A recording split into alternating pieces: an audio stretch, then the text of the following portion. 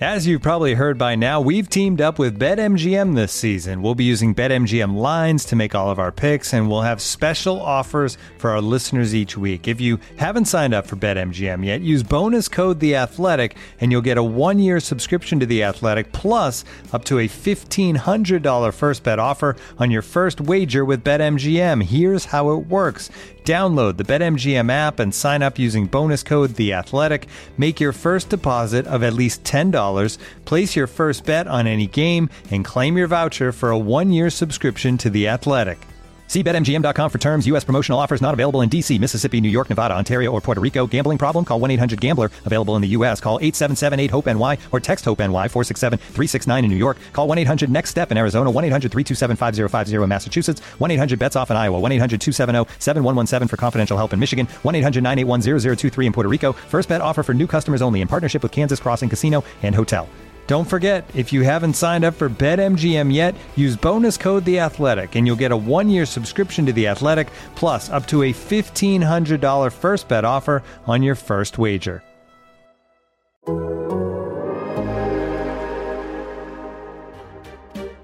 Hi, hello, and welcome back to the 1983 National Football League Draft.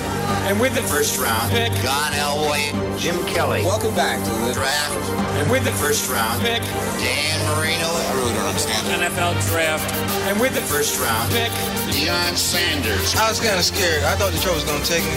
I would have asked for so much money that I had to put me on layaway. Welcome back to the NFL Draft. Good young players. What the draft's all about. Year in and year out. Welcome back to the Draft. Wide receivers, running back, Tackle, quarterback. every year in the draft. There has been a trade. Ricky Williams. John Dolphin on a shady Saturday. Welcome back. Cowboys draft is over. They've drafted their players for 2022. Cowboys making a questionable pick in the first round. Some solid picks on day 2, according to the consensus. And then they made, of course, the big kicker move later. We'll talk about everything. We'll see how we did in our mock drafts as well. Welcome in to the About Them Cowboys podcast, the Athletic Podcast Network. It's Kent producing, welcoming in 3 of the best when it comes to breaking down all things Dallas Cowboys. We had Father John Machota at the Star. He's joining us again. We've got Sod off Stars duty again. And of course, in the hosting chair, it's Kevin KT Turner. KT, how we doing? I'm doing great. Thank you very much, Kent, and great job on the Athletic Football Show as well over the weekend. Hey, appreciate that. Was the Las Vegas Strip what you imagined or what you remembered? I know you've been to Vegas before, right? You know, it was kind of amazing to see just fans from almost every team you can imagine on the Strip. You know, like Super Bowl, I guess it's more both the teams that are playing. So this was just an amazing culmination of just the entire league, international fans. But I will say the most random jersey I saw was the Dallas Cowboys Jeff Heath jersey. So I did not expect to see that one. So somebody's still rocking the 38 out there on the Strip. Oh, awesome. Respect. Well, let's start in the first round. And I think this is where the draft kind of changed a little bit, where the Lions jumped up when they traded for Jameson Williams and kind of kept the wide receiver run going. Because when the Lions traded up to number 12, which is a pretty big jump, Jameson Williams was the 4th wide receiver taken. So you pretty clearly got the feeling there after London, Wilson, Olave were off the board that Treylon Burks was probably not going to make it to you at 24 if that's what you wanted. But I think then when Houston took Kenyon Green, the guard at 15, I'm wondering if that shook some things up inside the Cowboys war room. Because when you look at what happened after that with Zion Johnson goes at 17 to the Chargers, Treylon Burks goes at 18 to the Titans after they trade A.J. Brown to the Eagles. God, what a chaotic night Thursday night was. And then Trevor Penning goes to the Saints at 19. Then it's like, okay, well, who else is left on the board? We have Linderbaum, we know. We had heard a lot about Tyler Smith, the offensive lineman from Tulsa. Then after that, you kind of felt like their board might be wiped out with offensive players, and it might be defensive players. So Tyler Smith is your pick at 24, the offensive lineman out of Tulsa. John, what were you kind of thinking as this was all going down? As you guys know, I'm a Florida State football fan, so I was thinking that this team just doesn't want to draft any of the defensive players from Florida State that I like. They didn't want to take Jalen Ramsey in 2016. They didn't want to take Derwin James the year they took Leighton Vander Esch, and they clearly didn't want to take Jermaine Johnson this year. And I never thought he would ever be there at 24. And going off their previous 2 drafts, the way they drafted in the first round, I kind of figured that, they're going to take one of these edge rushers because that's the best player available. If it's not Jermaine Johnson, maybe it's George Karlaftis. Maybe it's Devin Lloyd, the linebacker from Utah. And now they're going to say that Tyler Smith was higher on their board than Kenyon Green and Zion Johnson, and maybe he was. And from everybody I've heard from that studies this stuff and knows this stuff better than I do, they talk about how high Tyler Smith's ceiling is and what he could potentially be. He sounds like much more of a project than what I'm used to the Cowboys taking in the first round. And so, I know we're going to get in the rest of the draft, and the rest of the draft I was fine with. I had no issue, but I didn't love the Tyler Smith pick. And if he ends up being an outstanding offensive tackle, hey, I'll be the first one to admit that I was wrong on him. I didn't love the Travis Frederick pick when they made it, but I also don't compare this to Travis Frederick because Travis Frederick was ready to be your starting center immediately. This is your left tackle of the future that you're hoping can be your left guard of today. Yeah, and I think the biggest thing for me with this was also like the position flex between guard and tackle. I think if you're an elite offensive lineman, you can do it. We've seen Zach Martin do it, but that's a bigger jump than most people think. You don't just go from tackle to guard. Like I remember talking to Connor Williams when they were putting him through that transition because he played tackle at Texas and then they wanted him to play guard, and he was talking to me about just like how the diet, the changes that he had to make throughout an entire off season and the workouts that had to change. Like he literally had to change like a trainer and everything. Like that's not like a small little adjustment just to go from tackle to guard. So, and then go back out to tackle. Like when Tyron goes down, you can't just toss him back out to left tackle to protect Dak's blind side. That's just not how this works. So I think, Jerry in the first minute after the pick was talking about position flex, and it's fine. Like, if you're using him as a swing tackle or for right tackle or something, like I'm more fine with that. But if it's just, go between guard tackle and he's supposed to be your Connor Williams replacement, and then the future for Tyron Smith, like it's just a little confusing to me as to just how they're gonna, plan with this guy. They just didn't seem like they were drafting best player available. They seemed like they were trying to fill a need. Everybody knew their biggest need was left guard. Everybody knows that Tyron Smith, going off the way he played the back end of this past season, played in the playoff game, the injuries he's dealt with, that eventually they're going to have to get his heir apparent. And so I understand why you're doing this. It just seems like much more of a need pick than it is best player available. Yeah, and it's a thing where, the draft is funny because in 5 years, Tyler Smith could be the best player of the guys who fell after the board, because that's who you're always going to compare it to. Oh, and real quick, let me just add in there. The reason I'm saying this about the need over this really needs to be stated, because there can be people listening to this and going, what's wrong with that? Follow the Cowboys' history. When they draft for need, their drafts compared to their take best player available aren't even close. Who were you guys hoping they would take in that situation? I wanted one of the defensive ends, Jermaine Johnson or George Karlaftis. Yeah, I was hoping for Karlaftis. And I did want the Cowboys to take care of left guard, but man, they had opportunities to do that. I mean, if you watch how the draft fell, they had opportunities the second, third, fourth round where they could have drafted a plug and play left guard. So, and here's the other thing with even on the edge with either one of those guys, let's not act like this is, well, they already have DeMarcus Lawrence and they just signed Randy Gregory. No, they knew they needed an edge rusher to the level that's what they took with their very next pick. Because, that's the thing I hate when people go back and look at old drafts and be like, can't believe they took this defensive tackle when this wide receiver was there that's now a 5-time Pro Bowler. Like, they weren't looking for a wide receiver at that time. You can't just look at the next. But I'm saying I like to look at the positions you were targeting early in the draft, and edge rusher was one of those. Yeah, well, and it's not like, I doubt the Cowboys were going to take a linebacker again, but Devin Lloyd could have been, you could make a case for that as well. But yeah, it's the defensive ends that'll jump out. But one thing I'll say is this.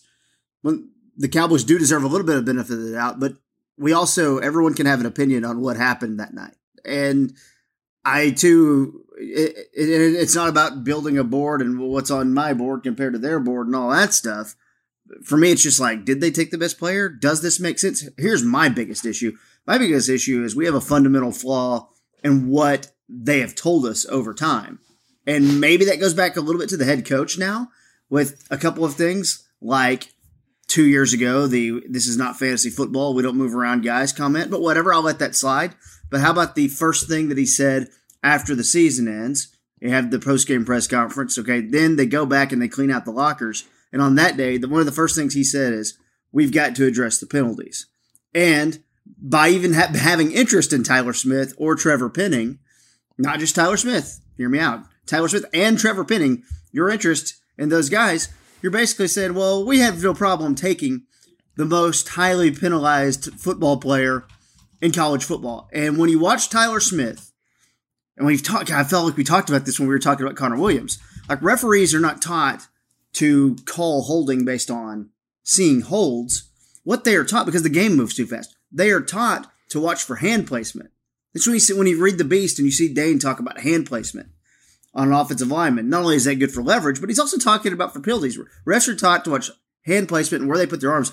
Man, if you watch Tyler Smith, he needs a lot of work at that. It is no surprise that he got called for 12 holding penalties last season, because when you watch, his hands are on the outside almost every time. So this is not only a big draft, for Tyler Smith as a person, but like Joe Philbin's got a lot of work he's got to get done here. And there's a lot riding on that. And I think we need to pay very close attention to how Tyler Smith progresses if they're going to plug and play him at left guard. Well, when you mentioned that, I can't remember the exact wording you used, but at the very beginning of your statement about, well, what they're saying. Well, what they're saying is if you follow the Cowboys long enough, is they say a little bit of everything. So everything's covered. And we are always getting doses of this where it's like, I thought it was this way because you said this, and then they'll say, I can give you a great example from yesterday after the draft was over. Just to show you, by the way, that there was no chance of them trading back in the 7th round. We had our post-draft press conference with like probably 15 picks left to go in the 6th round. It was like they were already done. I don't know how many other teams do their post-draft press conferences in the middle of the 6th round. But so we do that, and during that press conference, I thought one of the interesting things was talking about center, because obviously this ties into pick 24, because pick 25 was Tyler Linderbaum. As I've said on here, I did not want Tyler Linderbaum. They have said that they did not want a player that did not have position flex. So what happens is you sit there and start talking about, particularly Jerry Jones, about the idea that he doesn't want a center that can't also play guard. Your last two centers can't play guard. I'm sorry. You're not moving Biadasz to guard. You were not moving Travis Frederick to guard. That's so the problem, good. John, is that they can't draft Linderbaum and move Biadasz to guard. That's what they would want to do. But it's like they draft Linderbaum, Biadasz, like what do you do with him? No, and that's fine. And I'm saying, me personally, I'm fine with you if you draft a guy who can only play left tackle. I'm fine with that, only take center. I'm fine with all of that. That makes sense to me. I'm saying when you say that at the press conference, you're just saying that because it sounds good, because there's people second guessing the idea of why didn't you justifying take Linderbaum? The pick? Yeah, which was also interesting because then Will McClay jumps in and goes, well, I don't know who was the best center in this draft, because Linderbaum's name wasn't mentioned. And so when he jumped in and said that was very intriguing to me, because he was obviously saying that Tyler Linderbaum is not who he thinks is the best center. That was very clear. There was no Zion Johnson, Kenyon Green tags touching center. Everybody had Tyler Linderbaum there. And so for Will to jump in there and say that, it clearly shows you that he doesn't think that the guy that everybody else does. So if he doesn't think it is, then who would be the next one? That would be Cam Jurgens, who was a guy that they had on one of their 30 visits. Cam Jurgens did not end up going until pick 51, I believe it was. Yes, 51 to Philadelphia. So the difference there is clearly that they're saying that because they did not think Linderbaum could play also guard, he was only a center. That's why that they didn't like him. That's fine. Leave it at that. To sit there and say, I need position flex for my center, that is not true. You have not had position flex from your centers. Mm-hmm. So anyway, to wrap up, what I'm trying to get at is, if you like what the Cowboys are saying at a certain point in time, stop listening. If you don't like what they're saying, keep listening. They'll say something eventually. Later on in this draft, we're getting the change at defensive tackle. We'll get into this about the one technique. Now they need the big guys. They don't want the small guys anymore, the Rod Marinelli guys. Now they want the big guys now. So it's like you just I don't know, like things just change, and part of the reason why I think that we get this is because you have front office people who I love. It's great for business, but they talk quite often. And so when you're talking quite often, you're going to say a lot of things. And when you say a lot of things, especially when it involves competitive situations like a draft, you're going to say things that even aren't true, that you're just putting stuff out there. Yeah. Go ahead, Ken. While we're talking about press conferences, this is a perfect segue, John, to the press conference after the end of the first round. I was watching it live, wanted to see what Jerry, Steven, Will, everybody would say about the pick. And Jerry flashes up the board, and I looked down. I was like, wow, there's John on the first row. Didn't have his phone out, didn't get the photo. I was like, oh my gosh, John, you have let me down as the father in this moment. So but there's nobody that's going to be quicker on getting that than I am. I know. I was like, what the hell, John? Come on. Can I explain? Quick draw. So, and I'm talking all 32 teams. Oh, like, yeah. I'm not good at a lot of things. That's what I'm saying. You're the man. You're right. front I'm row. I'm not a lot of good things, but I'm good at that. The reason I did not do that is because sitting in that front row right in front of me was Will McClay, Stephen Jones, Mike McCarthy, and I was kind of like, should I do this right now?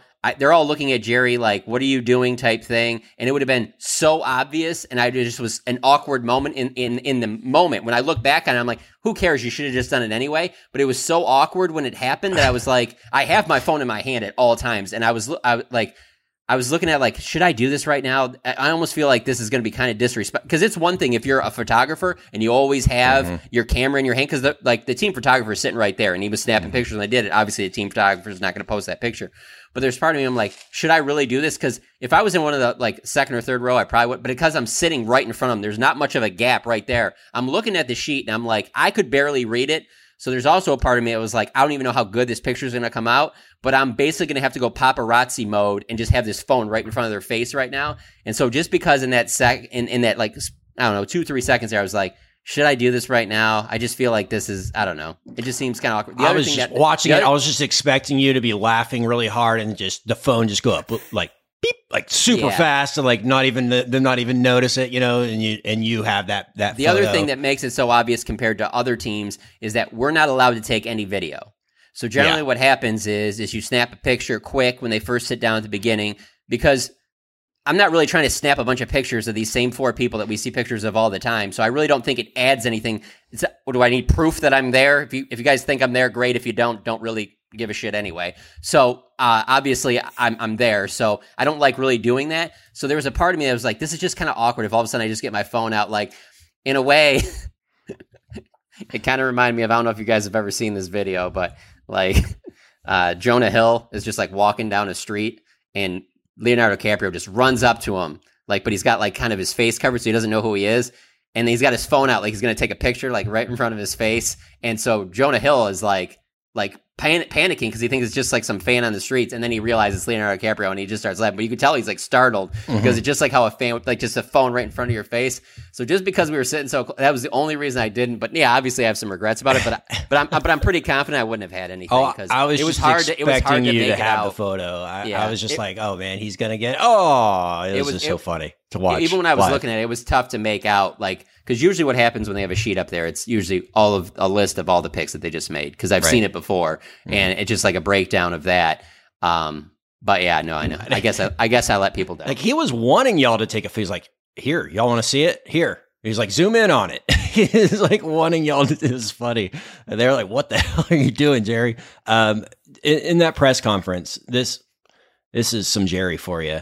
Jory Epstein, the great Jory Epstein, throws out the question, so did you have a first round grade on this player? And for any of you that watched the coverage we did for The Athletic, Cowboys make the pick. Dane Brugler immediately says, I know for a fact Cowboys have a second round grade on that player. So they immediately start talking about, do they take best player available, who's left that they liked, all that kind of stuff. And Jerry's response is, well, we took him in the first round, didn't we? So he's a first round player. So he, like, the way he was able to spin, we don't have a first round grade on him, but we took him in the first round. Therefore, he is a first round player, was very impressive to me. So He didn't say no, but he didn't say yes either. Well, we got another 2-minute walk-off with him after going further on trying to explain that to us. And the reason he's doing that is because it's not like your typical first-round pick. Obviously, this guy is not one of their, right. They said just say, 14 to 16. we have 15 guys rated in the first round. All those guys were gone. He would never say that. And so you start taking your 18th ranked player at that point, and that's where you are. They also could just go do whatever they want and make up whatever they want too, because we have no way of finding out. Because Steven goes, it's a good thing we didn't trade, because another GM texted me and said that they were coming to get him. Well, we don't know that, and we can't check your phone, but I guess we have to believe what you say. It's kind of a strange thing. But sure. New England went at 29 to Cole Strange. So, there certainly could have been other teams that like this guy. And I'm not saying that, Tyler Smith is, a third-round guy or a late second or something like that. I get where it's at. But the thing is that it just is not – it does not follow what they've been saying, that they're best player available. That's why we address all our needs to a certain extent in free agency, so that when we get to the draft, we can take best player available. So where I get at with that is if they would have gone out and gotten some type of a guard that was a veteran guard, they felt like, hey, we can plug this guy in. He can be our starter. Won't be the best guard in the league. Won't be the worst. Probably be a little bit better than Connor Williams. But if a guard is there at 24, we'll take a guard. But if he's not, then we're going to take the best player, like a Jermaine Johnson, like a George Karlaftis, something like that. But they didn't do that. And there was this glaring hole, and it was like, this is how we're going to fix it. If Kenyon Green was there, do you think they would have taken him over Tyler Davis? Yeah, I do. Mm-hmm. Yep. I think their guys were Kenyon Green, Zion Johnson, maybe a couple of the receivers. Steven said that they didn't have any inkling to move up because the guys that they wanted were kind of gone before they were close enough to move up and not give up too much to move up. So they kind of just stuck with who fell to them. It's also hard to just to go, we're taking a project in round one. That's a hard thing to accept. So he better be good, otherwise it's a little unfair of a position for Tyler to be in, I guess, but he was a first round pick in the NFL. So go get him, dude. And hey, by the way, he seems awesome. Yeah. But I will also say that it's, I know we're talking about giving the Cowboys the benefit of the doubt, and I get it, but also this is very different from when they were drafting and developing those guys, like Tyron and Travis and Lyle Collins. It was a different head coach. It was a different offensive line coach. It was a different, like a lot of what Joe Philbin preaches is not like what Bill Callahan was preaching back then. So I don't know. I'm a little, just take it with caution. I get just because it's offensive lineman and Cowboys, we kind of lump it together, but I don't think it's one and all the same at all. Oh, can you just imagine? I'll give you a perfect scenario. You can say this is a negative scenario and what are the chances of this happen, but it's certainly realistic. They like Tyler Smith, like all the measurables. He's doing well, whatever, training camp. He's solid, but we really don't think that he's that good at left guard right now. So we're going to Connor McGovern's going to start at left guard. So week one, he's not even starting. Might not even, what if he doesn't even play that much at all this season? Because they're he's still got a ways to go and we don't want to ruin his confidence or things like that. These are all certainly possible things. And, by the way, in Cincinnati, Lyle Collins is killing it.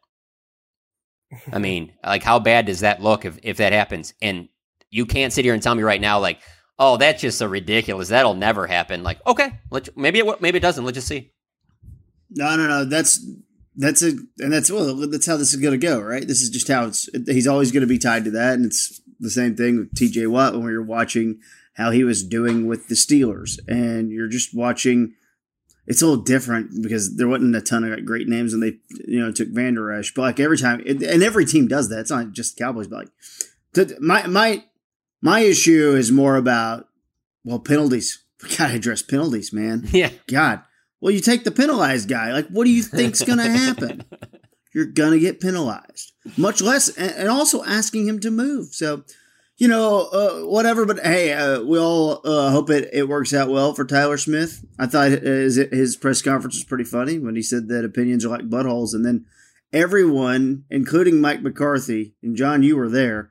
Everyone, including Mike McCarthy, act like Tyler said the most shocking thing ever. No, they didn't fart. Everybody, including Mike McCarthy, farted on cue. It was such a and then Mike goes, opinions are like buttholes. I just laughed when I heard that because I just pictured Tyler picturing Bob Sturm as a butthole. I didn't know if he it felt like it was like a indirect comment. I don't know if Tyler had already. He was really cool about that on the ticket too. By the way, he called Bob out immediately. But that's why I found that really funny. Well, yeah, let's address that real quick. But okay, so we're talking to him, and he talks about how Dak's already started following him on Instagram. Well, so you're obviously on social media. So let's pretend your name's Tyler Smith, and you just got drafted by the Cowboys, and you go on social media. How many times did you find positive things about you on there? I'm being serious. It's bigger than a media thing. There had to be I would, if I was him, if I was his agent, I'd be like, don't even look at that phone right now. It's bad. Okay. It's really bad. Don't even look at it. You know what? Delete your account because you're not going to want to look at this. This is bad. Okay. This is not going to. He's a local kid. Yeah, exactly. Just throw your phone in the garbage. Just don't even. How many people are sitting there saying oh, this is the pick we needed? If you went on social media and you were Tyler Smith, tell me how many people you think that would have happened with. It's messed up, dude. We got a social media problem. Do you have a lake nearby that you can throw it into? That is so wrong. They're in the streets right now comparing you to Chaz Green. No, I'm just kidding. Oh, man. Well, dude, it's way different, but there was some taco going on there, and it's not. Yeah. Tell us about what happened with Bob, KT. And then hold on. One other thing, too, is while we give them a bit of a doubt, as deservedly so, for their first-round success in their offensive linemen, but like I said, those guys were all ready to play right away. Even though it was going to take some time, you can't compare this kid to Tyron Smith because Tyron Smith in this draft is probably the number one overall pick coming out of USC. Let's not act like this was that was going to be a big reach. We really didn't know what Tyron was going to be. His basement was incredibly higher than this kid's basement is, okay? Maybe you could say their ceilings could kind of be somewhat close. I wouldn't believe that either, but it can at least. But in terms of what their bottom is, the worst, the basement of it, this isn't even close to Tyron Smith. So there's one. Here's the other one. It's hard to sit there and say, though, at the back end of the first round, yes, you want to give them the benefit of the doubt because they have had so much success with offensive linemen, but it's also makes you think of Chaz Green.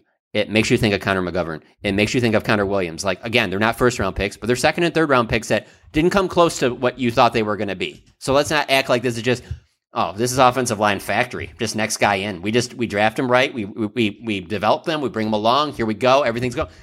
There was a time when that probably was right. I don't know that you can believe that right now. Did you see anything last year that made you think that this offensive line is still that type of a factory? Because I didn't. No. What they like about him, though, is one of the things that they liked about Trevor Penning as well, is that he does play, and he's a little mean. And he's a little nasty when he plays, and especially as a run blocker, and very projectable as a pass blocker. And that's where he does say all the right things, and he totally. Everything I can see him just blowing you away in meetings and stuff like that. He was an incredible interview. You can just see the way he carries himself, the way he talks. He is very, very interesting. I can see him really, really being somebody that they were as soon as we met with him, we were we just love what this guy can be. Well, I'm all on board too with them getting a little nastier and getting a little meaner on the offensive line. And let's address because Bob, from the Athletic, Bob Sturm, real quick, he tweeted out, I guess, Thursday morning, if they take Tyler Smith, I'm going to retire. Obviously a playful thing. And Son, I didn't hear it. The interview with Tyler. How did that go down? Well, Tyler got on the air, and as soon as Corby kind of welcomed him in, the first thing Tyler said was, "Is that Bob I hear?" And Bob and Corby was like, "No, it's Corby." And then Bob introduced himself, and Tyler was like, "Well, I'm just surprised that you're here. I'm surprised that you clocked in today." And they That's amazing. went on. Yeah, that's so funny. But I mean, it was weird. Thursday morning, you wake up and it's like Tyler Smith was a name that was getting thrown around. Everyone was hearing it, right? So, I mean, you couldn't avoid it. Everyone was hearing it. But that's also teams in their intel starting to get a pretty good feeling of what teams ahead of them are doing as well. So let's move on to round 2, pick 56. The Cowboys took one of their 30 visits right there. Sam Williams, although it sounds like he wants to be called D, like D-E, D Williams. But the defensive end from Ole Miss, Sam Williams was the pick. Not really a big surprise there. I know in our little three-round mock draft extravaganza, I mocked him to the Cowboys. That's why you listen to About Them Cowboys, folks. And it's why you follow their 30 visits, because sometimes they'll just draft right off that board. You address the need at defensive end, right? You get a guy with pretty good upside. I mean, look, big-time talent there, SEC. He was first-team All-SEC last year, 12.5 sacks, explosive off the line of scrimmage. You know, brings a little more of a kind of that Randy Gregory speed rush element to you as well. So there's some good things there. You know, I think it's one of those things where it's tough. Like you everything feels like it works out. To me, it is a thing where I can always play the whole game that people did for years, the Jalen Ramsey and Derrick Henry compared to Zeke and Jalen Smith, though. You can go, well, what if I did this and Cam Jurgens, even though Cam Jurgens wasn't there? Insert other guard. Insert Darian Kennard, who's a guard who a lot of people wanted, who went 195 in this draft, right? but insert whatever guard you want or whatever offensive lineman you want. Maybe it's Luke Gadecki, who went to Central Michigan, who went to Tampa Bay, the pick after you, or Ed Ingram from LSU, who went to Minnesota a couple of picks down. What if you went Jermaine Johnson or George Karlaftis and that guy over Tyler Smith and Sam Williams? Whatever you want to do, I don't think you can sit there and go, well, that's a bad pick. And I do wonder, though, if Sky Moore is on the board for 2 more picks, do the Cowboys pull the trigger on Sky Moore, the wide receiver? Yeah, I got the sense that they weren't going to be a player for him. I don't think that they feel like he can play all wide receiver positions, and that's something that they really wanted. So I have no issues with Sam Williams' pick. It makes sense. I know that the knock on him is that he's not a great run defender, and probably early on he's going to be a guy you bring in on third downs because he's really quick and athletic, and he can get after the passer. So you like all of those traits. Some can argue that maybe they should have taken him in the 3rd round. If we didn't, let's put it this way, like who they ended up taking in the 3rd round, I would have been fine with that guy in the 2nd round too. And we'll talk about him in a second. So that's why I like to get both of them in the 2nd or 3rd. Like it's hard for me to be very critical of the Sam Williams pick. The only thing I will say is that, again, I was in favor of Jermaine Johnson, seen him play quite a bit. He really reminds me of the type of edge rushers that, have very productive NFL careers. And let's say you went that route, so you could be sitting there and saying, oh, now we don't have our offensive lineman, then go get Bernard Raymond, or have to go get somebody in free agency or something. Like there's other options. It wasn't like, oh, they better get Tyler Smith right now because by the time they get to 56, there's not going to be any other offensive linemen there. Like, yeah, there will be. Like, I don't know. It is what it is. I don't have any issues with this pick though. They need more edge rushing help, particularly from a younger player. So this makes sense to me. Yeah, I thought it was a good pick too, but I also, with the disclaimer that, pass rushers do take a little bit to develop. It doesn't matter whether you're a 1st round pick, for sure if you're a 2nd round pick, it's just the natural progression of going from college to the NFL. We've seen it with DeMarcus Lawrence, with many other guys, as they come through. So I like the pick for the long term. I don't expect Sam Williams. What shouldn't happen is for Cowboys fans to expect that, okay, we lost Randy Gregory, so now here comes Sam Williams. Like, that's not going to happen. This is not the Randy Gregory replacement for 2022. Maybe for 2024, but for 2022, this is a good pick that's going to pan out in a couple years. And to be honest with you, even with Randy, let's do a hypothetical, they re-sign Randy, Sam Williams still could have been the pick here. 1, they liked him a lot. 2, if you re-sign Randy Gregory, just going by what they tell us, then they're not probably re-signing Dorrance Armstrong that 2-year deal, and then they're not getting Dante Fowler. And so all of a sudden you're like, okay, you got Randy re-signed. It's not like Randy has just played a full season year after year after year. DeMarcus Lawrence is on the other side. He's obviously, getting up there in age. So you'd want to add, you have Chauncey Golston, but you'd still want to add a young edge rusher into that mix. And I could see them still going after a Sam Williams here. Maybe they don't do it here. Maybe they try and get a guy in the third, but they still needed a young edge rusher, even if they would have re-signed Randy Gregory. Yeah, no, totally makes sense. And it is, if you do the scenario that you played out for us, maybe a worst case scenario on the offensive line, it's not crazy to think that their first 2 picks in this draft will not be starters. Now, yeah, that's not the plan, clearly, but Sam Williams is not going to start on this team. So, unless someone gets hurt and all that stuff. Round 3, pick 88, Jalen Tolbert, South Alabama. I don't say Southern Alabama, South Alabama. Jalen Tolbert, the wide receiver. And I agree with you. This is a guy who I was a little surprised he was still there for him in 88. And when he was, it was clear, Ruckert, the tight end, had been picked from the Jets. And, there's a chance that would have been the pick if he had gotten there. We had heard a lot about them liking Ruckert, but yeah, I personally rank wide receiver as a bigger need for them at the time than tight end too. So I was kind of okay with that. So, man, I love it. This kind of feels like it's different. Like they're not the same player or anything, but this does have the potential to have a Michael Gallup type impact and trajectory as we've seen with Michael from Colorado State. Absolutely. This is my favorite pick of their 9.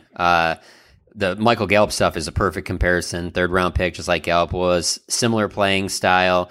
So I know some will say, well, why do you need another Michael Gallup? Well, if you can find another Michael Gallup in the 3rd round, you go find another Michael Gallup. Because, like I said, they do want guys that can play all 3 wide receiver positions. They believe Tolbert can do this. I think that his skill set right off the bat is probably better on the outside. So, Michael Gallup sounds like he might not be ready for the first few weeks of the season, so I think it's a pretty good bet that Tolbert's in the mix in the starting lineup pretty early. Excuse me. And so you have Tolbert, you have CeeDee Lamb, probably James Washington is probably there at the beginning of the year, and then when Gallup comes back and then into the future, I think that's what you want. You want Gallup, Lamb, and Tolbert, and that's your trio going forward, and they like how all of them can play. But I think if you're in your best spots, you have Tolbert and Gallup on the outside with CeeDee Lamb in the slot. I think this pick was great. I love this one. Yeah, actually, John, what you just said is kind of what my first thought was. This is more about CeeDee Lamb for me. I think giving CeeDee Lamb, if that's your biggest playmaker, when you look at what the San Francisco 49ers have done with Deebo Samuel and kind of like, making him the focal point of the entire offense because he's just their most talented player. You kind of saw it what the Packers did with Ty Montgomery back in the day when it's like, all right, if you're the playmaker, then we'll just put you wherever we need to put you to get the ball and just go with it. I kind of see this giving them a little bit of CeeDee Lamb flex where it's like, okay, you still need your 2 receivers. You got Gallup locked up for 5 years. You got this kid. And now CeeDee Lamb can just roam wherever. If you need him play outside, he can do that. If you need him play in the slot, I don't know, maybe in the backfield, whatever you need him to do, I think this opens up a lot for CeeDee Lamb. Yeah, it's 6'1", 195, also very productive. Really his last 2 years at South Alabama, 64 catches, over 1,000 yards, 8 touchdowns, 82 catches, nearly 1,500 yards, 8 touchdowns. And all those years too, you look at he was averaging over 17 yards a catch. So like he can help you at intermediate level. He can help you deep. He can help you in a lot of different areas.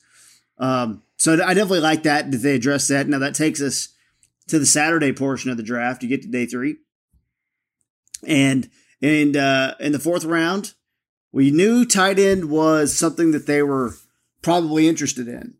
Well, the 4th round started with a run on tight ends. Cade Otton went to Tampa Bay, and I believe, and I could be wrong, but I believe that Cade Otton was one of their top-rated players going into day 3. That also takes you to, Daniel Bellinger went. I don't think he was there. Charlie Kolar from Iowa State. So Baltimore traded up in front of Dallas to get Charlie Kolar, the Iowa State tight end. I don't know if the Cowboys liked him more than Jake Ferguson, the guy they took from Wisconsin, but there was definitely an interesting game of chess being played with Baltimore traded up ahead of Dallas. Yeah, and tight end, you're absolutely right. That was the play there. Yeah, you can get Cade Otton. You could have got some other guys if you were willing to do it in the third round instead of Tolbert. But because you franchise tagged Dalton Schultz, I just feel like the Tolbert thing makes the most sense because of what they need at wide receiver, losing Amari Cooper, and also what he could be going forward, where maybe he's their number 2 wide receiver. I don't think that Tolbert will have a better career than CeeDee Lamb, but you know what? Maybe he surpasses Michael Gallup and maybe ends up being this really like standout wide receiver. At tight end, I just think that there's it's a little bit more difficult to project just because of the blocking and all the other things that tight ends have to do. But yeah, if let's say they were like, we're dead set on we need to get a tight end there, and they don't take Tolbert, I could see Cade Otton being the pick. He was probably the best one there. If not him, it probably would have been Jeremy Ruckert, who Ruckert went, pick 101 to the Jets, so tail end of the third round. The thing is, the kid they get out of Wisconsin here, the Ferguson kid, it seems like a lot of stuff I read about him and I've seen from his highlights and things like that, he reminds me of kind of a little bit like Dalton Schultz. Obviously, that's what they're hoping for. Again, Dalton Schultz, 4th round pick. This guy, 4th round pick. But maybe he's not. Maybe he ends up just being a backup tight end like a lot of the scouting reports say. But I get where they're going here. They want a guy that's going to be well-rounded. They'd like to have 2 really solid tight ends. I don't know if he comes in here and takes over and on the depth chart as their number 2 guy. I think that's probably still Sean McCune right now.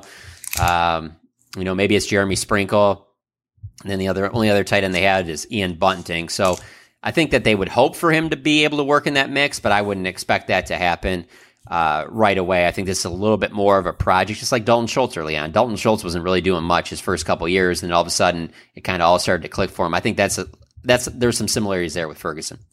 It is the least sexy tape you'll ever see. I mean, it is not a guy who is ripping up seams and things like that. It is. I'm telling you, that Schultz stuff wasn't good either, though, in terms of sexiness. No, it wasn't. It wasn't. It absolutely wasn't. It was, you can do these things and you can do these things okay. Right. But boy, I tell you what. Casey, his production. Go on. Well, I'd say his production speaks for itself. I mean, look at these numbers: 36 catches, 33 catches, 30 catches, 46 catches. Right. Never had more than 4 touchdowns, but that's kind of what he does. Kind of run the 7 to 10 yard route, turn around, catch it, and then move on. Needs to get stronger if he's going to become a better blocker. And he also has really short arms, so that's not going to help him block too well either. So there's a few things to deal with there. It is a safe pick though. Like, you do feel like he can help you at some point. This season? Not so much this season, but like down the road, it feels like he can help you.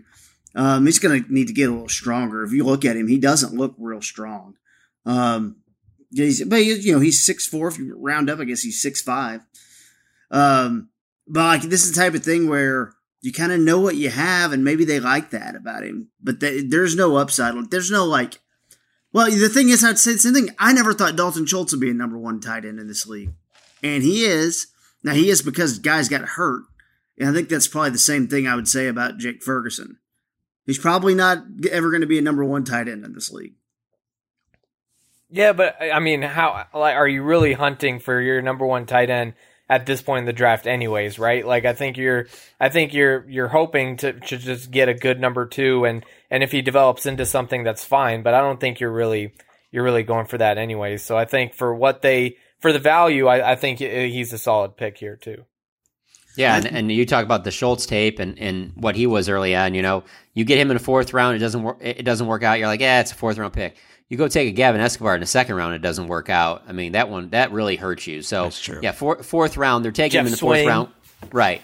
I think Swain was like a 6th or 7th. Was he? Swain's a 7th round pick and still going. Yeah. So I think that they look at him as more of a project type guy with the upside of potentially being a Dalton Schultz, who Dalton Schultz has become a very good tight end. I mean, if they didn't think he was, they would not have given him the franchise tag. This is the part of the draft where I kind of turned into a jerk, though, because I started having my name set on before they made that pick. I was like, well, look at these guards who are still available, or guard/tackle. Zach Tom there. I don't know that they liked him. Darian Kennard, a guard, and I was like, man, you have plug-and-play guys right here who can step in right now and play left guard, and we know that. And it had me questioning everything that had happened down the path of the draft. And it doesn't matter, I guess, what I think, but it had me going, man, I feel better about that guy stepping in and playing left guard than I do Tyler Smith right now. That's not what you want to hear, that the guy who goes 145, I feel better about him stepping in and playing left guard than I do our first round pick at 24. But that's where my head was, and maybe I'm a dick. Well, maybe. Looking for an assist with your credit card, but can't get a hold of anyone? Luckily, with 24/7 U.S.-based live customer service from Discover, everyone has the option to talk to a real person anytime, day or night.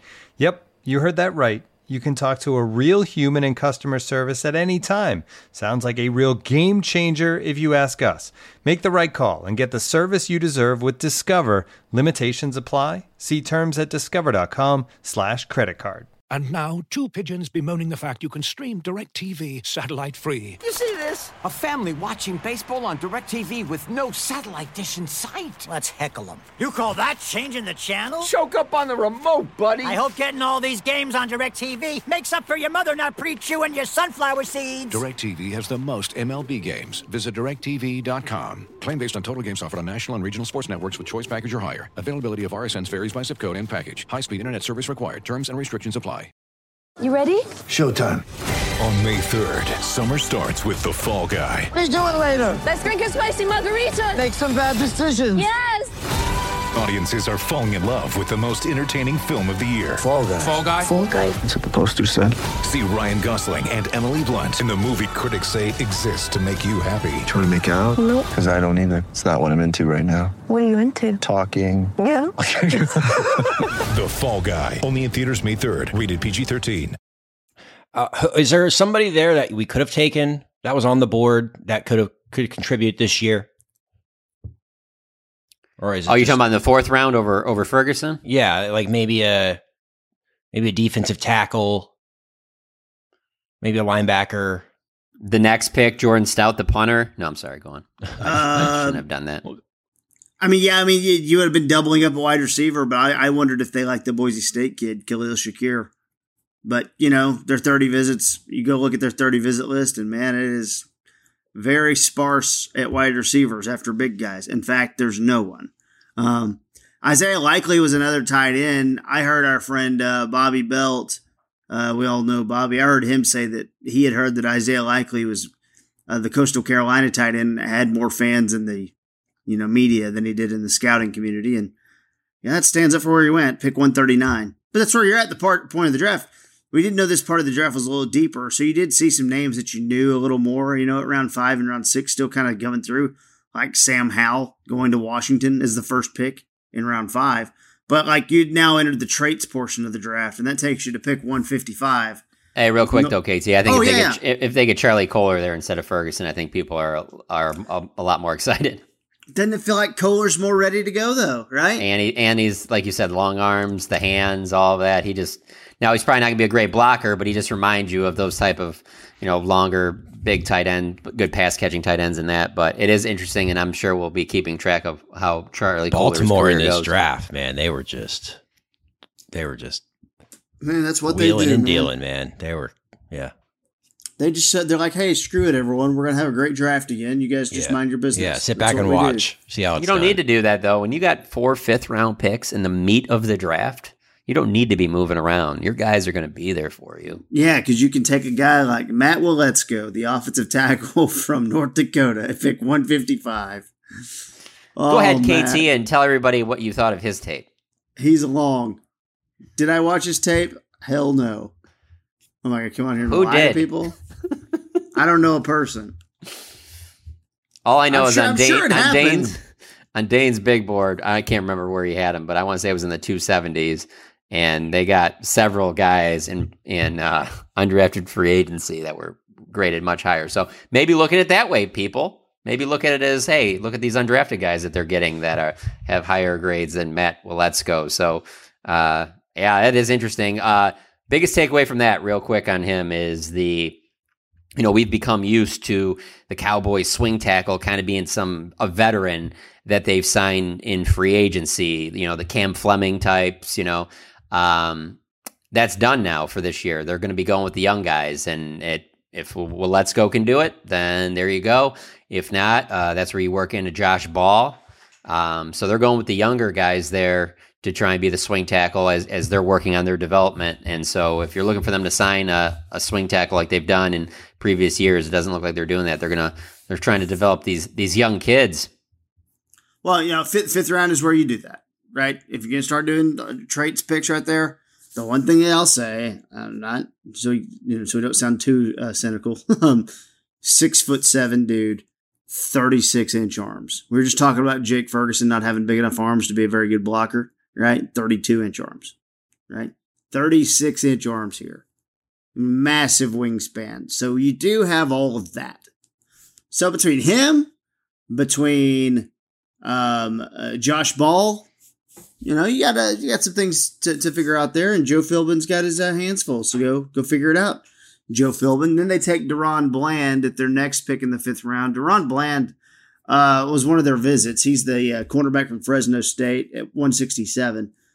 For now, feels like, maybe just a special teams guy, assuming, he makes the team.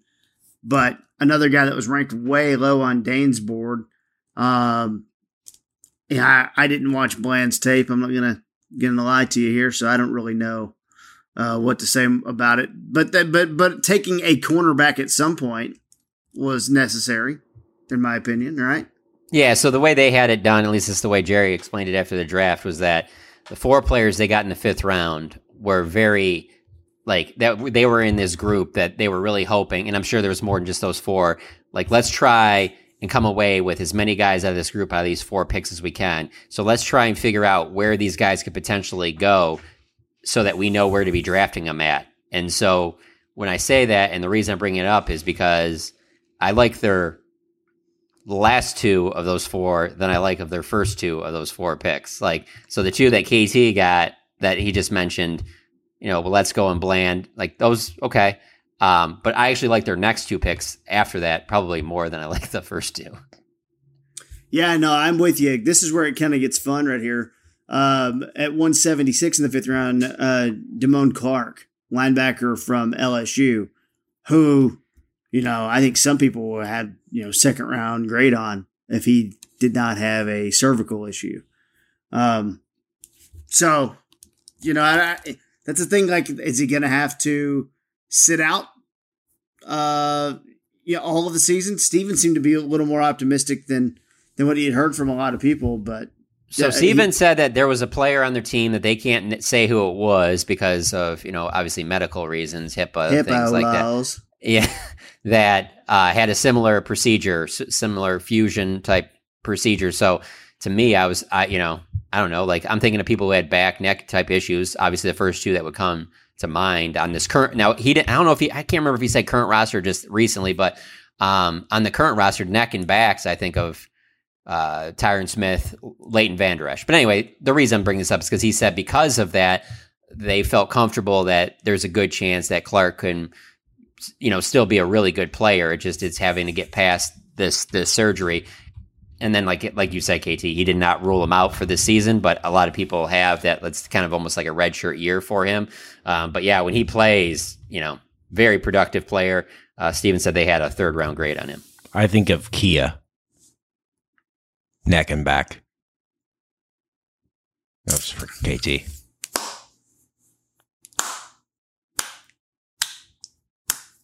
And PNC. I don't know. I think that's how you pronounce it. What? So yeah, I mean, I looked at hopefully. Look, I just hope he doesn't rush it back or whatever. When you just had spinal surgery, dude, be careful, dude. But good that they could get him, and because there's a chance he probably felt like he might not get drafted too. So that's where you take your injury risk, guys. Your big time injury risk, 5th round, not 2nd round, pick 34. Moving on. John Ridgeway, defensive tackle, pick 178 right here. Now, this is fun because they normally don't invest in the big-bodied one-tech types, but they did here, John.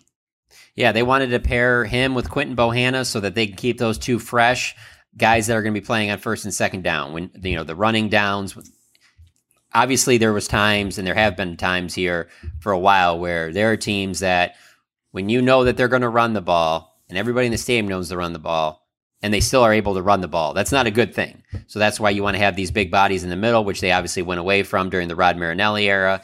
As their one techniques, they got these big body guys now with a Ridgeway and Bohanna, both 6'4", 6'5" guys, 330 plus that you can put in there if a team's trying to just continue to run on you. They can stuff things up in the middle, and I think that makes sense. I've always thought that their defensive line has to get bigger, but that was kind of a Marinelli thing. He liked a lot of the smaller one techniques, stout. They had a little bit more pass rush to him. Maybe you're not going to get very much pass rush out of Quentin Bohanna or John Ridgeway. So they're there to be run stoppers. And hey, at this point, back in the 5th round, I thought it was a pretty good pick. I know Dane liked him, had him graded pretty high in this draft, higher than where he was picked. So I like that pick a lot. Well, it's a guy who went to Illinois State, and then when he transferred to Arkansas, and if you have any questions about a guy that you might take out of Illinois State, like, okay, well, who's he going up against? That type of thing. Well, you got Arkansas, and you're immediately going up against the SEC, and you're holding your own and having a good year. That's always a good sign. So I thought of the 5th round, I really liked what they did at the end there, as you said. And then we have Devin Harper, linebacker, 6th round, 193 overall. Classic Cowboys day 3 linebacker, special teams fit type of guy. Yeah, and he's a guy that you might need some stuff from him on special teams, because usually when you take linebackers in the 5th round, you're expecting some special teams help there, and if you might not have Clark for the entire season. So maybe this is a guy that, and this guy was a 30 visitor, so maybe this is something they really like, some traits there that they could possibly think is, like they've done before with like a Luke Gifford or a Francis Bernard, even though, not necessarily drafted, but those are type bottom of the line linebackers, because I think they look at their linebacker core as, going forward, it's, some type of combination with Micah Parsons, with Damone Clark or Jabril Cox. And, you're basically going to be playing 2 linebackers, just the way that the style of ball that it's played in the NFL now. So I think that's where they look at linebacker going forward. And if you have anything from this kid, then maybe that's great, but I think, like you said, KT, I think it's more of a special teams thing. Last night after the draft ended, I was able to get all the names of, Mike McCarthy had said 19 names is what they were trying to add as undrafted guys. And so when you look at some of those guys, there's guys on there that they could have easily taken with this pick in the 6th round, and nobody would have said anything about. And I would say 3 or 4 guys like that. So I thought that was interesting. Well, I want to say on their undrafted free agent list. Yeah, do you have it in front of you? Is there anybody that jumps out to you? I do, and I'll start out with the kicker. Yeah. Because, that was a big discussion. Are you going to burn a draft kick on a kicker? And I know, like, when it goes off kicker rankings, like who's scouting every kick or whatever, right? But Dane's had Cade York. Dane's probably going off of what he had heard back from NFL people. I'm telling you straight up, and I know this because I just do, the guy they got is awesome. He's cold-blooded, and he is awesome, and he does not get nervous. Jonathan Garibay, the kicker from Texas Tech. He is also, you don't have to deal with it much. Well, maybe you will. Also very confident kicking in the wind, too, and things like that out in Texas Tech. Now, obviously, a little more climate controlled at these home games. I love Jonathan Garibay, and I think if the competition's on right now, and they go with him, and they go with Nagger, then I think Garibay beats him out pretty easily.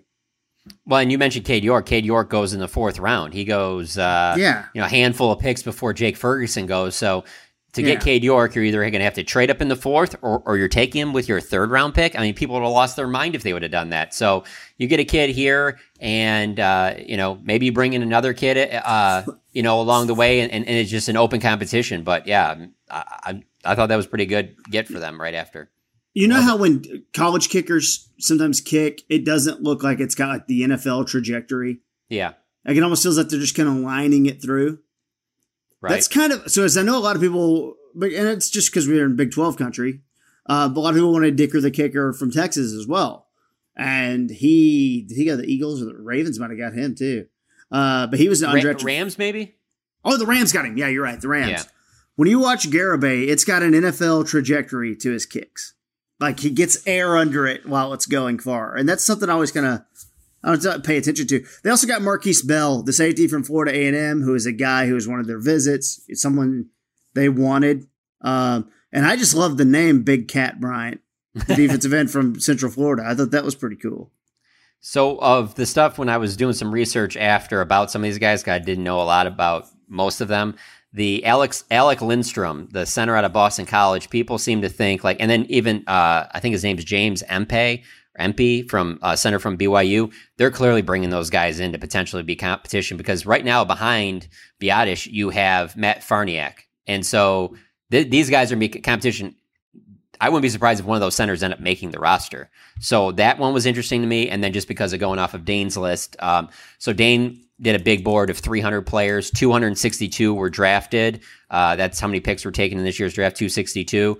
So on Dane's board, he had, out of these Cowboys, 19 guys that they've signed, he had 6 ranked in the top 250. So 6 could have been draftable players if you kind of go about it that way, with the top guy being Aaron Hansford, linebacker at Texas A&M, who Dane had ranked at 195. So that would be like a bottom of the 6th round pick, you know? So Cowboys didn't have a 7th round pick, but I think that with some of these names here, it would not surprise me at all if a guy or one or two of these guys end up making the roster. Dontario Drummond, wide receiver from Ole Miss, 76 catches, over 1,000 yards, 8 touchdowns for Matt Corral and Ole Miss. I mean, he was his number 1 wide receiver. So there's some names there that, you know, it sounds like they did pretty good. As a whole, I do not hate the draft. As a whole, I think it's I don't want to say underwhelming because they accomplished a lot of what they were set out to accomplish, right? But I think it basically, this draft is going to be defined on, did they develop Tyler Smith or not? It could, and I agree with you. And I right after the draft, I said something very similar. But there is a part of me that thinks if, let's say we'll say, because we'll compare it to Cowboys, we'll say he's Chaz Green. So it just like is a disaster. It doesn't work out. So, you know, let's just try and if we were going for worst case scenario, if that happens, but Sam Williams ends up being, I'm not going to say DeMarcus Lawrence, but he ends up being just a solid, you know, defensive end that is on the roster for a second contract. If Ferguson gets anywhere close to being like a Dalton Schultz, Tolbert is like Michael Gallup, and one of these other guys ends up being like a solid star, let's say Damone Clark or something like that, obviously you would never give this draft an A if your first round pick totally flames, but I can see some scenarios where some of these guys make you be like, yeah, I don't know, it's kind of like a B draft. Like, it wasn't the greatest thing, it wasn't the worst. And also, let's remember they weren't drafting at the top of these rounds, where when you have like Micah Parsons and things like that, technically your draft's gonna be a little bit better. You know, 2016 is obviously a great example. You're picking in the top 5, you should be able to get a lot more impact players. So because of that, after round 1 was done, I was at like probably a C minus on their first round pick. But after everything unfolded, I'd probably put it at a B plus right now. I certainly wouldn't say it was an A. And now if they would have taken Jermaine Johnson in the first round, I would have given it an A. Yeah, no. That would have been fun. That would have been fun. They had a plan though and stuck to it. Their plan was, you know, that's what that's about, I think. You know? What were some of your favorite picks of the draft, KT? Well, look, I think when you look at, again, Baltimore comes to mind, like what they did. I got to say this though, for the Eagles to be as kind of like, well, look, we made it to the playoffs last year. No one wants to talk about it because everyone says our quarterback has such limitations.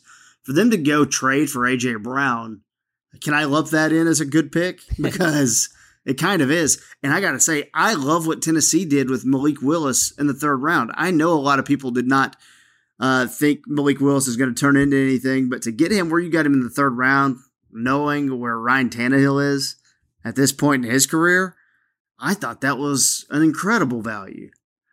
And then, you know, again, everything Baltimore did just really strikes me as awesome. I mean, dude, they got the big, the Minnesota guy, the big long guy. What's his name? Dane Falalele. They got him in the 4th round. Good. He's going to start for them probably. Like, I thought that was a really good pick. I still have big question marks for my guys up in Seattle. They didn't do anything at quarterback. So Drew Lock and Geno Smith is what they're doing. They took a running back at pick 40 when you know that team needs so much more than that. But they always feel like they always take a top 50 running back. So that was something that kind of jumped out to me as well. What else? I love the Lions draft. I love them getting Hutchinson. Hutchinson's the guy that I'm telling you, everybody in Michigan wanted them to not win any games at the back end of the season so they could get Hutchinson at 1, to get him at 2, and then to get Wilson on trading up when, that's the thing like Steven was talking about after the draft was over about how he came out and said they had 14 first-round grades. He said 14 to 16 before the draft started. So 14 first-round grades, and he talked about how, we talked to other teams in the league, they're all right around there. So when I had that in my mind of 14 first-round grades, and so I see the Lions trade up to take Garrett Wilson not Garrett Wilson. Did I say that? Jameson Williams, sorry. At 12. That clearly was because this is enough. We want to get 2 first-round picks out of this, as opposed to waiting to use their. They had the last pick in the first round, and they had the second pick in the second round to trade those. I thought that was great. The one that left me scratching my head the most is New England. I mean, I think Bill Belichick's the GOAT, but that Colt Strange thing was weird. And then also great minds, Bill. Yeah, and then the receiver they took out of Baylor. I don't know. Baylor receivers haven't had great success, and I know he's fast, but they haven't had great success in the league. New England hasn't been good at drafting wide receivers. I don't know. They definitely had some. They did end up though as the day went on. I thought they had some interesting value things on day 3. But yeah, you're right up top. Real quick. I know we're going to get out of here. Giants, Kayvon Thibodeau, and Evan Neal. I mean, Kayvon Thibodeau's got to work out. There is a little bit of, I guess he's not as safe, as maybe some other guys. Well, I think if I was ranking this draft on top players for me, Kayvon Thibodeau was still, I still had him up there pretty high, and then Evan Neal. To me, Evan Neal is just such a sure shot offensive lineman. In the last 365 days, if you've been doing mock drafts for the last 365 days, there are definitely times when you could add either of those guys being the first overall pick in the draft. Absolutely. The Eagles, Jordan Davis at defensive tackle, put him next to Fletcher Cox. That's going to be fun, right? Cam Jurgens, come in, play inside on the offensive line, and what they did with Nakobe Dean. I mean, Nakobe Dean claims he's healthy and ready to go. That's a wild pick, right? That's one of the biggest stories of that draft is him falling to the 3rd round. All eyes are going to be on him. If he doesn't even have to be a Pro Bowl player. If he's just a really good starter for the next 7-8 years, that's going to look, so many teams are going to look silly because so many passed on him multiple times. Yeah. Big pressure on Washington, right? With Jahan Dotson at 16. We're gonna kind of look at that and see if it pans out the same way we've done with Philadelphia with Jalen Reagor last year. And then in the second round they took Fedarian Mathis, another Alabama defensive tackle. They like drafting Alabama defensive tackles, of course. Back the running back Brian Robinson from Alabama, obviously it's a name, and then Sam Howell, the 5th round to kind of go in there. I heard Daniel Jeremiah just on the cover just go, and look, I think he could go compete with Carson Wentz right now. Now, Jeremiah was a big Sam Howell fan, but that was interesting because Sam Howell going to the 5th round was a bit of a shocker. If I told you before the draft started, I called you up and I was like, hey, KT, I just talked to somebody. They're taking one of these 2 guys at 24. Jahan Dotson or Tyler Smith. Who would you have liked more? Dotson.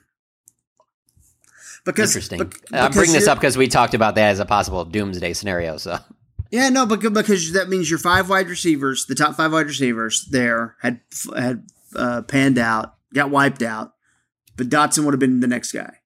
Now, for some people it's Sky Moore, for some people it's George Pickens and all that stuff. George Pickens, interesting. He got in a car wreck last week. I think that I don't know if that affected his drop anything. I mean, he went at 52, but that was interesting. But yeah, I mean. I thought if you're going to take a guard, why not take a guy who you know for sure is a guard? I don't think that was necessarily the thing. I think the plan is find Tyron's heir apparent, and that's what they believe he can be. But in the meantime, let's keep him over here at guard, and maybe he can fill that spot until it's time to replace Tyron. It's a bold strategy, Cotton. Let's see how it works out. Well, Kent, great work all week in Vegas with the Athletic Football Show. You can find those podcasts, obviously, on the Athletic Archive. John's got a bunch of stuff up over on The Athletic, so you can just go over and find all that he's doing. Saad and the Dallas Stars. Saad had to run. He had to go to a conference call because guess what? The Stars are in the playoffs. His real job covering the Stars calls. Tim Cato is going to have stuff for you as well as the Mavs are in the playoffs. Buckle up, DFW. We have late night playoff games this week coming off the draft. My final thought is I wish the NBA would move their season to start on Christmas Day because we should never have a Game 6 playoff game going on while the draft is happening. We do not need to lump all our sports in there at once. We need to spread it out across the week. Just a message to you, Adam Silver. For Father John Machota, for our producer Kate Garrison, for Saad Youssef, again, go Stars. I'm Kevin KT Turner, and this is our post-draft edition of About Them Cowboys. I fucked it up.